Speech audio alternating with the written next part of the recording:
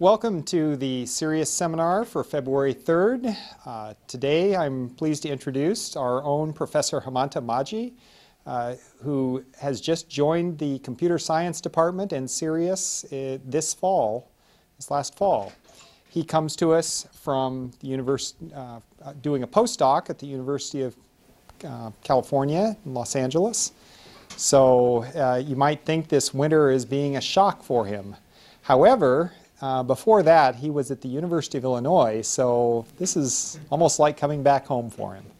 And so with that, I will turn it over to Professor Majhi.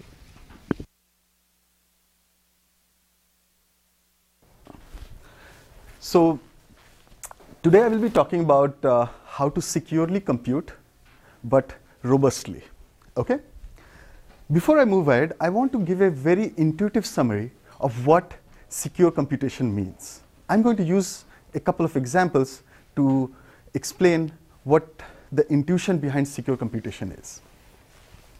So recently, Alison and I created profiles on Tinder, and it turned out that we were a match. She was happy that we finally met, but I worry. I worry because Tinder knows that we are a match. And in fact, Tinder knows something more. Tinder knows our complete profiles. So my main concern here is that Tinder can use this information to spam me with targeted advertisements. Ideally, I would like to perform matchmaking such that the privacy of the members is intact. In this example, you might think that privacy is not mandatory. It's sort of a luxury. In the next example, it will become clear that it is mandated by law.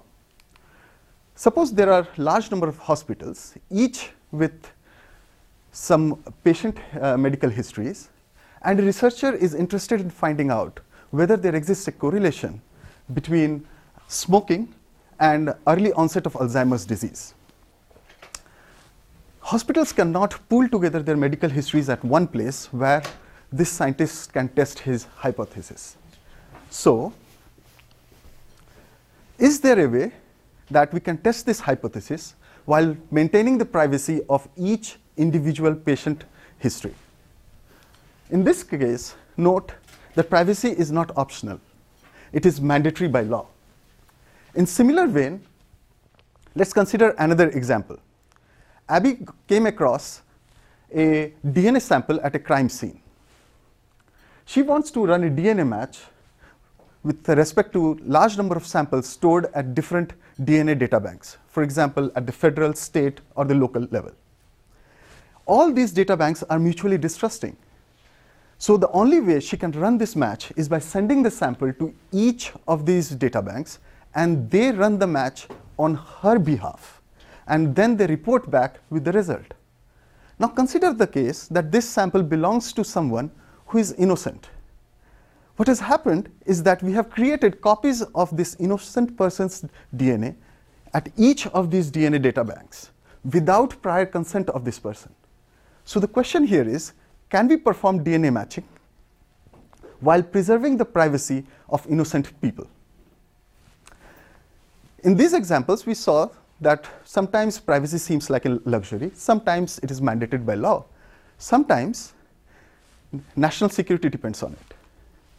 Suppose we know that there are a large number of satellites orbiting Earth. Sometimes they run into each other, and this destroys these satellites completely. So what we would like to know is that, is there a chance that our satellites are going to run into each other?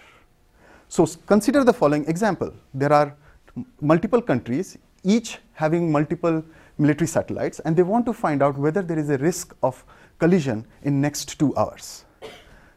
The question here is, can we perform collision detection without revealing the location and the trajectory of the military satellites? So one way to formulate the problem and perform computation securely is as follows. We have large number of parties. Each of them hold secret input x1, x2 up till xn, and they have a common trusted party. What they do is that they transmit their inputs to this common trusted party, who performs the computation on their behalf and replies back with the computed outcome. Many secure computation is performed in this manner. But note that this common trusted party is a single point of failure and an attractive target for attacks. If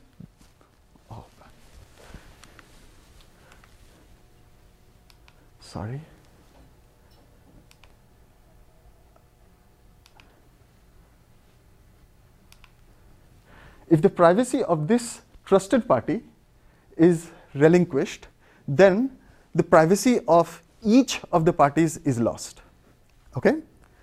Most interestingly, such a trusted party might not even exist.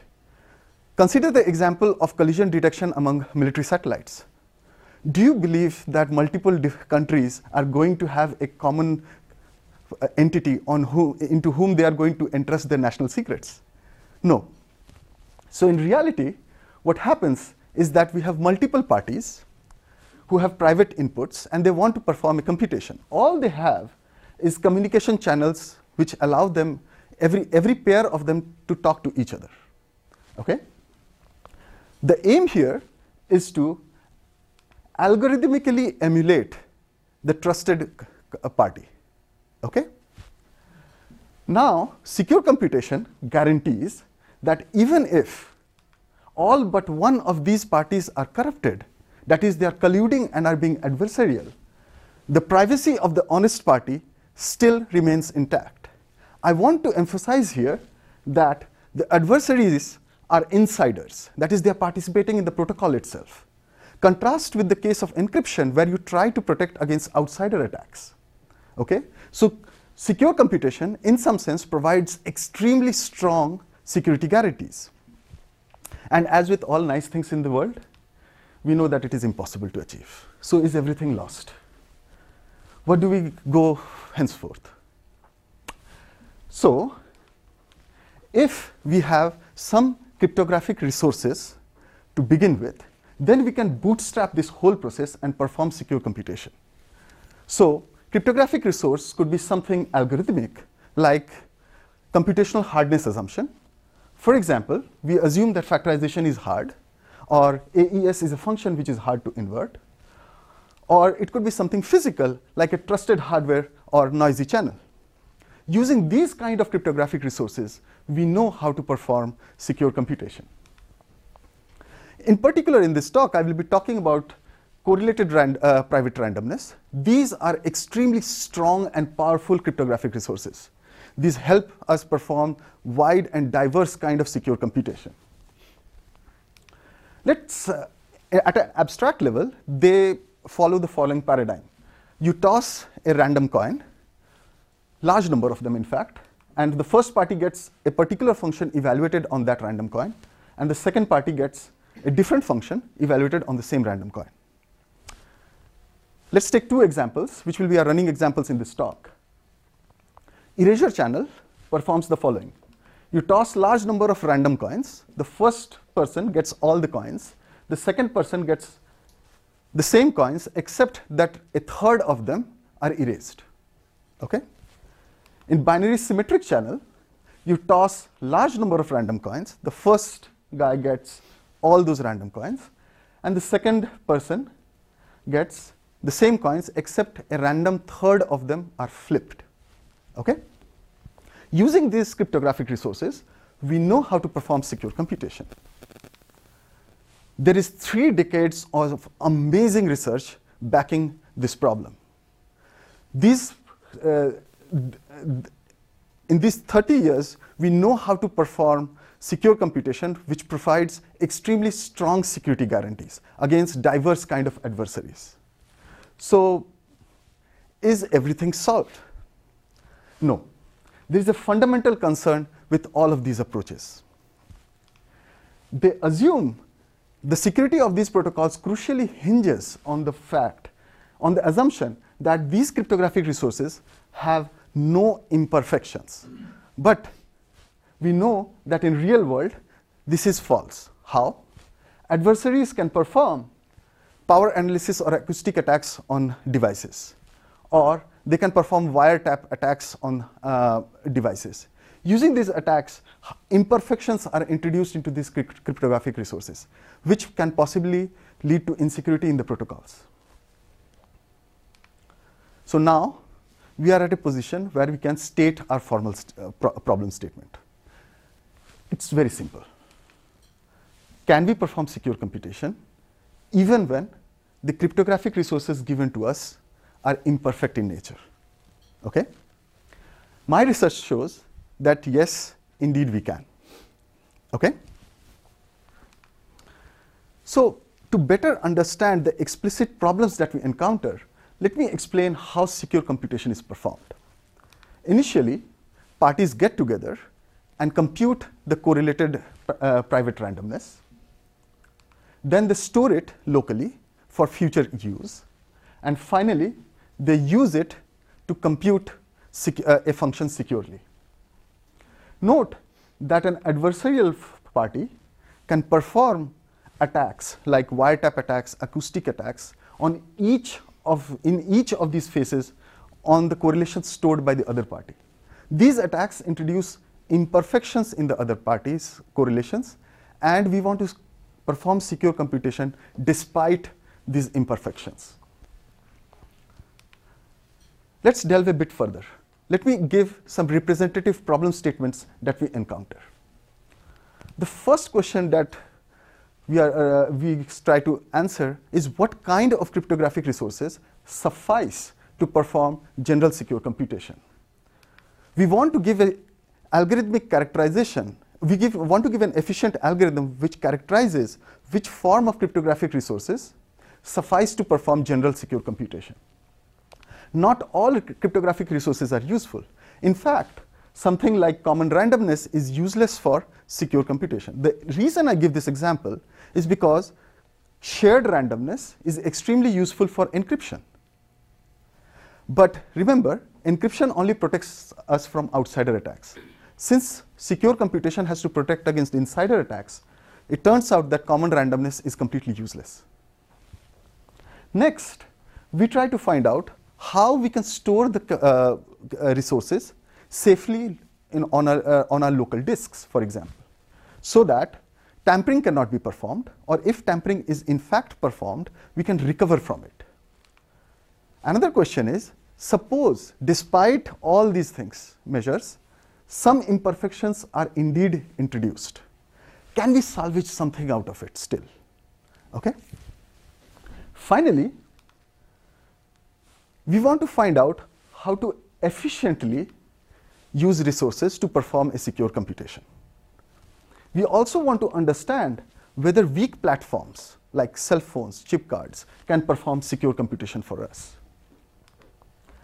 And this technical part of the talk will deal with the last question here, where we try to perform secure computation even using imperfect cryptographic resources. So before I move to the technical part of my talk, let me try to place where my research lies among the various popular trends going on in cryptography currently. At a conceptual level, I try to visualize cryptographic primitives as two types. Either they are basic or more advanced. Mature companies like RSA use encryption to perform basic cryptographic tasks. Recently, there are startups like Voltage who use encryptions to perform advanced cryptographic tasks like identity-based encryption. On the other end of the axis, we have new startups coming up like Dyadic, which perform basic cryptographic tasks using secure computation. I envision my research at the other end of the spectrum, where I use secure computation to perform advanced cryptographic tasks. And I envision that in 10 to 15 years, this field will be fertile enough and strong enough to support startups. With that background, let's go into the technical part of the talk. Let me try to show you how we can perform secure computation. So let me introduce what the protagonist of the technical part of this talk is. It's called oblivious transfer, or OT. It was introduced in 1985 by Ivan Goldreich-Lempel. It's an extremely simple primitive between two parties. We have a sender and a receiver. Sender has 2 bits, x0, x1, and the receiver has 1 bit, c. the receiver obtains output X sub C. Note that from perspective of the sender, the bit C is hidden, and from perspective of the receiver, the bit X 1 minus C remains hidden. Okay? So these two are the security guarantees of oblivious transfer. This extremely simple cryptographic primitive turns out to be extremely useful. It suffices for general secure computation. So if I want to perform general secure computation, all I need to do is realize large number of oblivious transfer instances. Now let me give an example of an imperfect cryptographic resource. Suppose I want to use my cell phone to perform secure computation. I can use my cell phone as a transmitter and transmit a sequence of bits. Since my cell phone is a weak receiver, not all bits are received. Some bits are erased. Say, a third of them are erased. But an adversarial receiver can install a larger antenna. Now, only a sixth of the bits are erased. What this adversarial receiver achieves is that this person is able to make the communication more reliable, unbeknown to the sender. Okay? This could possibly violate the security of a protocol which is using the cell phones as a cryptographic resource. There has been a lot of research which tries to implement secure computation from imperfect cryptographic resources. Let me give a glimpse of what's going on. This 25 years of research showed that we can do secure computation if our resource satisfies certain constraints. The result I'm going to present will directly increase this set of feasible solutions to a significantly larger set. How to interpret this graph? It will come at the end of the technical talk. So let me try to explain what an imperfect erasure channel is. In an erasure channel, the sender sends a bit B. The receiver either receives the bit B or the symbol bot. If the receiver is honest, then the symbol is erased with probability 1/3. If the receiver is adversarial, then the bit is dropped only with probability 1/6. Note that the sender doesn't know whether the bit is dropped or not, and the receiver doesn't know the original bit if it receives the symbol bot. Okay? Starting from this, we want to implement oblivious transfer, because we know oblivious transfer suffices to perform secure computation. In fact, I will show you how to implement only one copy of oblivious transfer, because there exists techniques which can take this qualitative result and transfer it into a quantitative result. That is a protocol which produces one oblivious transfer. We can construct another protocol which constructs oblivious transfers, large number of them, at good rate. So our goal is to come up with a protocol which takes input x0, x1 from the sender and bit C from the receiver and provides x sub C to the receiver. The privacy should ensure that sender should not be able to guess the bit C, and the receiver should not be able to guess the bit x 1 minus C. Let me go ahead and give an example protocol. First disclaimer, this protocol is a very old and famous protocol. What's new is a perspective as to why it works. And then we'll extend it to more general imperfect resources. So the sender sends large number of bits through the erasure channel. The receiver receives these bits, and a third of them are erased. So these black circles represents that the bit has been erased. Now, for purpose of this protocol, let us assume that the choice bit C is 0. What the receiver does is that it randomly partitions the indices into two equal sets. Okay? In this case, two sets of size 3, such that the first set contains indices which were all received. For example, it can do the following. It creates the first set as 1, 0, and 3, corresponding to bit B1, B0, B3 because they were received. And every other index is put into the other set. Okay? Now he sends these indices to the sender. the sender sees that the first set is 103, so he expresses x0 as b1 plus b0 plus b3 plus the bit r0. It sees that the second set is 245, so it expresses x1 as b2 plus b4 plus b5 and the bit r1, and sends these two bits r0, r1 to the receiver.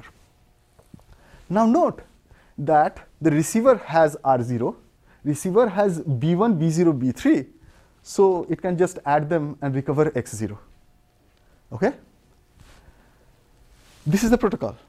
If C was 1, the receiver would have swapped these two sets, and it would have received x1.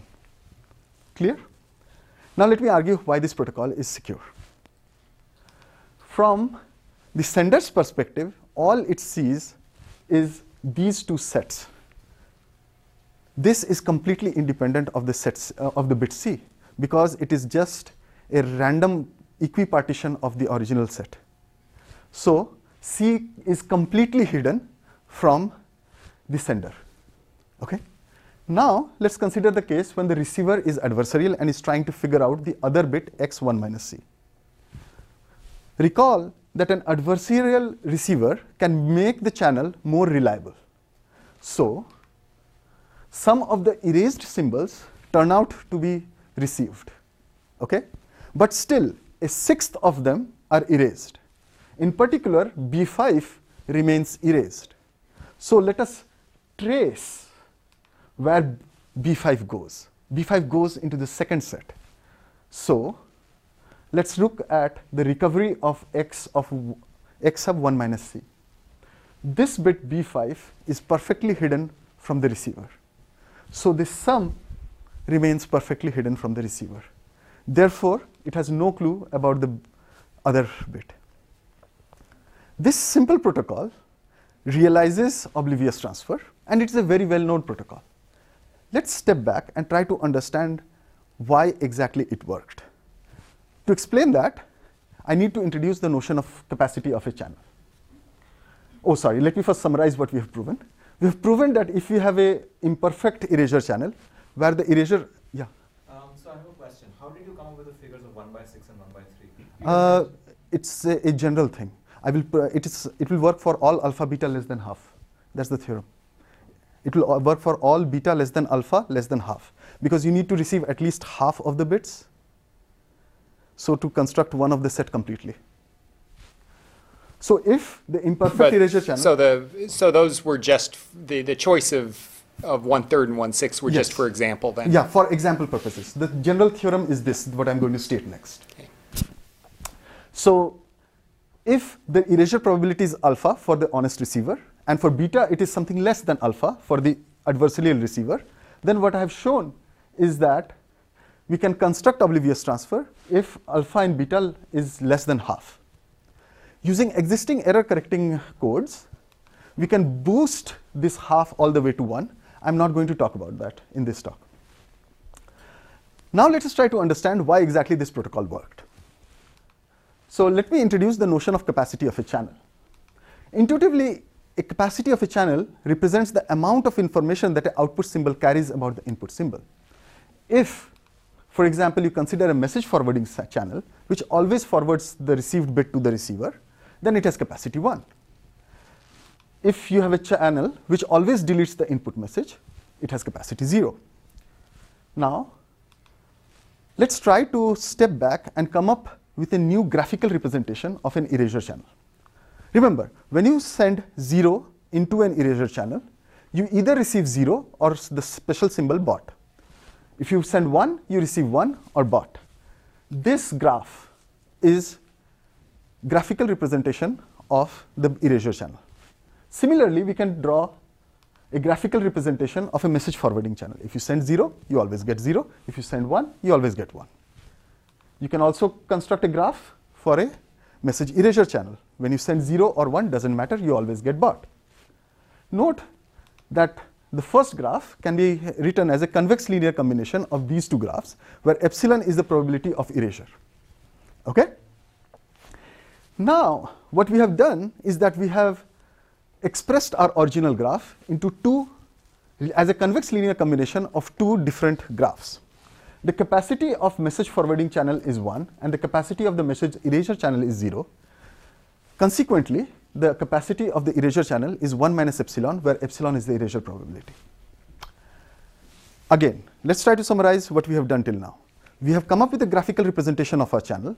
We have broken it up as a convex linear combination of component subchannels such that the capacities of the subchannels are diverse. They are very different. Okay? In particular, what we have achieved is the following. The highest subchannel capacity in the honest receiver case is 1. Okay? And the average subchannel capacity in the adversarial receiver case is 1 minus epsilon, where epsilon is beta. We can show that the reason our protocol worked is because there is a constant gap between these two numbers. Okay? I want to emphasize, we are looking at the best subchannel capacity in the honest receiver case and comparing it with the average adversarial subchannel capacity. We are not comparing the best with the best or average with the average. That will, in that case, this capacity can never surpass this. The only reason that this happens is because we are comparing the best in the honest receiver case with the average of the adversarial case. So this is the lesson that we have learned, that if we can achieve this, then we can construct oblivious transfer. So let's go to the main problem that we want to solve. Let's consider a binary symmetric channel. In a binary symmetric channel, the sender provides the input bit B, and the receiver receives the bit B or the flipped bit. And the bit is flipped with probability 1/3 if the receiver is honest, and if the receiver is adversarial, it is flipped with less probability. The channel is more reliable. In general, in this case, note that the receiver and the sender both do not know whether the bit has been flipped or not. In general, an imperfect binary symmetric channel is defined by two flip probabilities, alpha and beta, where alpha is the honest receiver flip probability and beta is the adversarial receiver flip probability. And the question we want to ask, for which values of alpha beta can we construct oblivious transfer? So let us try to apply what we have learned till now. This is a graph of binary symmetric channel, because given 0, we either get 0 or 1. Given 1, we get 0 or 1. The first thing that we want to do is break this graph into subchannels with very different capacities. This is not clear how to do in this case. We do not know how to break this one. To do this, we applied a trick. To send a message 0, I do not send 0. I send, let's say, 2 copies of 0. To send 1, I send 2 copies of 1 through 2 copies of the binary symmetric channel. What happens is that the receiver receives one of these 4 binary strings as its output. If the outputs are 0, 0 or 1, 1, it can be interpreted as output of a different binary symmetric channel. And in this case, it can be interpreted as output of a message erasure channel. So what we have done is that we have expressed our original channel as convex linear combination of these 2 subchannels. Note that this has capacity 0 and this has capacity higher than the original channel. Okay? So we have achieved our first goal. We have a good thing going, right? We were able to decompose it for 2 repetitions. Why stop at that? When we have a good thing going, let's keep it going. So why not try it for 3? That is, to send 0, I send 0, 0, 0. To send 1, I send 1, 1, 1. Again, we send this through 3 copies of binary symmetric channel, and now the receiver obtains 1 out of these 8 binary strings. The first 2 can be seen as output of a particular binary symmetric channel. The last 2 sets can be seen as output of a different binary symmetric channel. What we can show is that this has capacity less than that, and this has capacity higher than that. So again, what we have achieved is that we are able to express our original channel as convex linear combination of component subchannels with diverse capacities. But have we achieved our second goal? Is the maximum honest subchannel capacity higher than the average adversarial subchannel capacity. Let me explain how to achieve that using the case alpha equal to 1/3 and beta equal to 1/6. This is just for example purposes. Okay? I will prove it using pictures. Initially, when I'm sending 0 as 0 and 1 as 1, there are two channels. The green channel, the green rectangle represents the capacity in the honest receiver case, and the blue rectangle represents the malicious capacity, capacity in the malicious receiver case. Suppose we use codes of length 2, then there are two subchannels, one with this much capacity and another with this much capacity. In the adversarial case, we have one with this much capacity and another with this much capacity.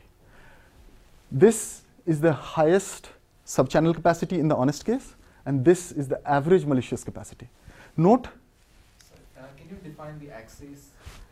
This is the probability with which a particular subchannel occurs. Come again, sorry. This is the probability with which a particular subchannel is sampled. Like what are the convex coefficients in the convex combination? So for example, earlier it was 1 minus epsilon epsilon. So we are defining these numbers now in the case of binary symmetric channel. So there are two. One is the capacity. successful channel, one is the... One is the adversarial channel, one is the blue are the adversarial channels, green are the honest channels. Yeah. And there are two channels here, one of this much and another of capacity 0 actually. Yeah. It will become clear in the next picture actually. Let me just show the next picture. It has codes of length 3, and now you see that there are two channels in the honest, two sub-channels in the honest case and two sub-channels in the adversarial case. And we are comparing the average adversarial capacity with the best honest capacity. Note that both of these are rising, but they are getting closer to each other. Okay? If we use encoding schemes of longer and longer length, they keep getting closer to each other, and finally at length 7, the honest subchannel surpasses the average. Okay? At this point we say that capacity inversion has taken place. So the summary here is that we can use codes of length 7 and capacity inversion will be realized. At that point we can construct oblivious transfer out of it. This is the whole summary. So for what values of alpha and beta does capacity inversion happen? Let me explain that using pictures. So on the x-axis we have beta, on the y-axis we have alpha. When we use codes of length 1, we never experience capacity inversion. If we decide to use encoding schemes of length 2, then a small feasible region comes to life. Let me explain what that feasible region is. Suppose beta is 0.1. In that case, this green region is the set of all alpha which exhibit capacity inversion with respect to this particular beta. Okay? So let's use codes of length 2. Then this region keeps on increasing, and it tends to a limit curve. So what we can show is that if your alpha and beta lie below this limit curve, then capacity inversion happens and we can implement oblivious transfer. Let's take an example. Suppose the best antenna in the market that is available has only 5% probability of error. Then we can construct oblivious transfer when an honest person is only using a weak receiver that has 30% chance of error. Okay? Alternately, if the best antenna in the market is 95% accurate, then we can still perform secure computation, assuming that the honest person is using a 70% accurate cell phone. Okay? This is the theorem that we obtain. If alpha beta is bounded by limit beta, then we can show how to construct oblivious transfer. In 25 years of research, we were able to get this small range of feasible parameters. In particular, if the best antenna in the market is 95% accurate, they needed honest people to have an antenna which is 86% accurate. Our method adds this huge space of new feasible parameters, and we only need to assume that honest person has access to a 70% accurate antenna. Can we go beyond it? We do not know. I will like to conjecture yes, and this is an obvious open problem which I think can be solved in short term. To conclude, let me give a slight idea of what my research vision is. My vision is to construct maximally resilient algorithmic solutions which have provable security guarantees. And I want these solutions to be practical. What does practical mean? I want the solutions to run linear or near linear time, and these solutions should be highly parallelizable. I want to construct these things in a modular fashion as wrappers, for example, so that if you apply my resilient wrapper to existing cryptographic solutions, then these solutions inherit the resilience. The kind of research I do creates large number of collaborative opportunities, especially with departments like computer science, maths, and electrical engineering. Let me explain some of these opportunities with 3 representative examples. I'm currently looking to construct universal trusted hardware that can provide arbitrary amount of security. What does it mean? If you want higher amount of security, you do not need to throw away your existing trusted hardware and install a larger one. You can have a universal trusted hardware which can help you provide arbitrary levels of security. Okay? Next, I'm also trying to construct physical sources of physical cryptographic resources such that even if some of them fail, I can still obtain useful cryptographic resources which can be used for secure computation. The kind of research I do has significant intersection with theoretical computer science. When I talked about tamper-resilient codes, these are closely related to something called non-malleable codes, which in turn are closely related to something called non-malleable extractors, which have come to life and prominence in recent past. Further, when I said that I try to understand whether weak platforms can perform secure computation, I am talking about de-randomization techniques and how they can be ported to cryptography. Finally, when I say that I want to understand the minimum amount of resource needed to securely perform a particular task, this measure has a very close connection with circuit lower bounds. This has the potential of providing a new perspective into a very classical and hard problem. Finally, from information theory and error correcting codes, the kind of work I do has imports or translates several classical information theory results into crypto. For example, in the results that I mentioned in the talk today, they crucially rely on translating Shannon's coding theorem into cryptographic perspective. Finally, I also design, all these protocols rely on design of error correcting codes, in particular algebraic geometric codes, which have certain properties.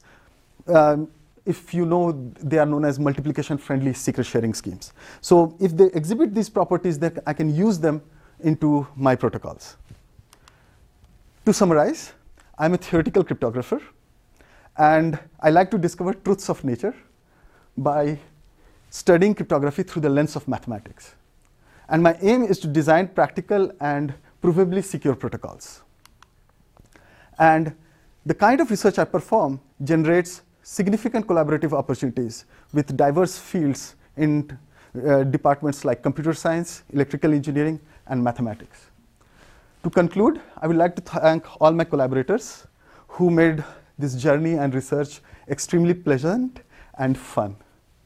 And thank you all for patiently listening.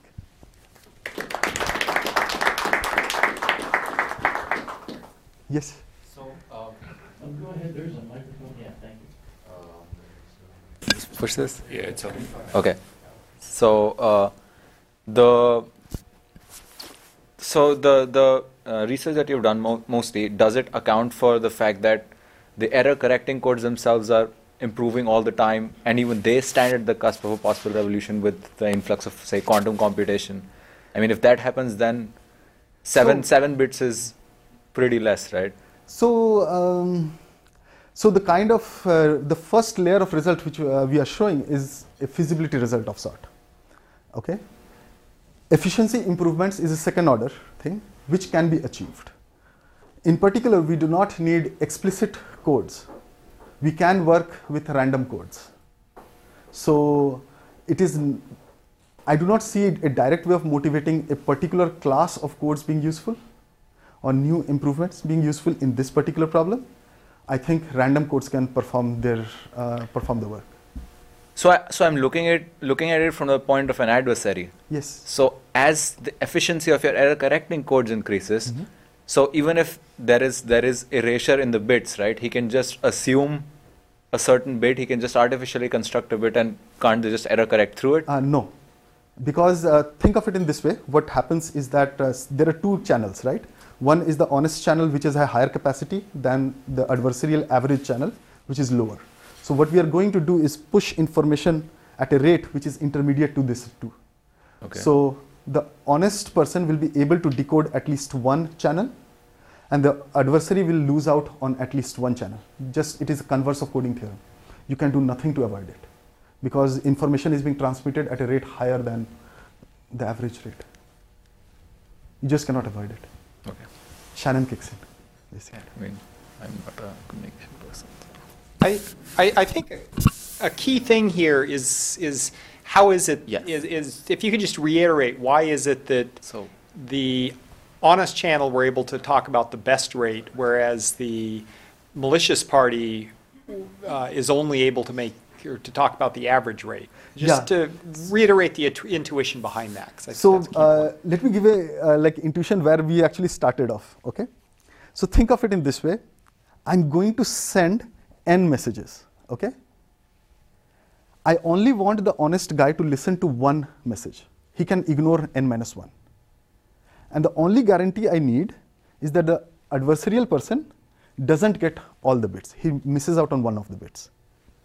So there is an asymmetry in power. The honest guy listens to one channel only. The malicious guy can potentially listen to n minus 1 channels, but won't be able to listen to all channels. That's all we are wanting. Think of it in this way. Of the n bits transmitted, 1 minus, only 1 by n fraction reached the honest person, while 1 minus 1 by n reached the adversarial person. This is exactly the erasure channel that we had been talking about. That even if there is, for any values of alpha and beta, we can securely perform computation. This is the erasure channel. So the key notion there then is that the honest party knows which bits it needs, Yes. the dishonest party doesn't. So dishonest party knows what it needs, but it doesn't get everything, that's all. Yeah. So I'm sending, let's say 100 bits, honest person will get 1, the adversary will get at most 99. And this is sufficient to get oblivious transfer. He shouldn't get 100, that's all. If he gets 99, 98, we are fine.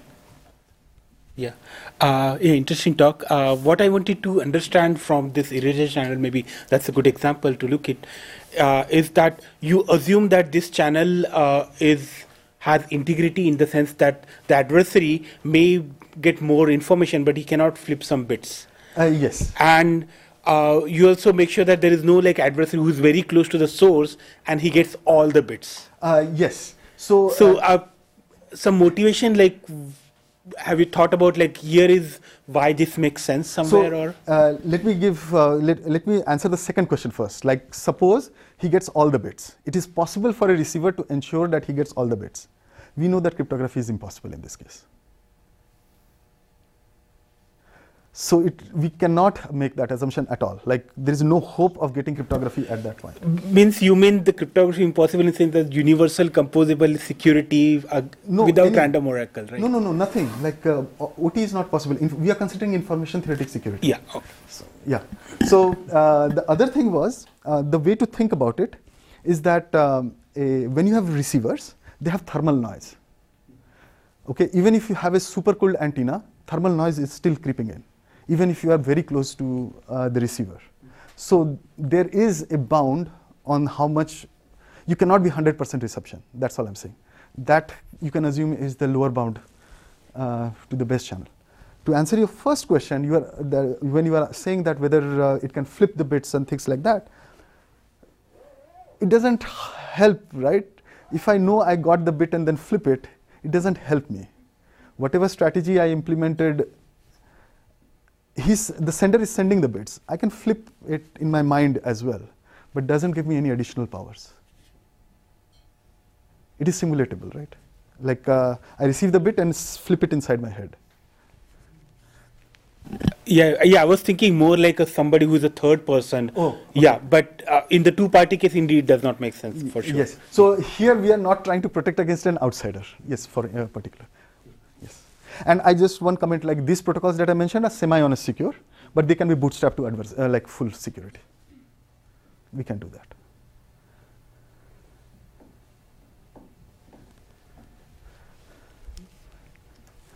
Any other questions? No? Well, let's thank Professor Maggi.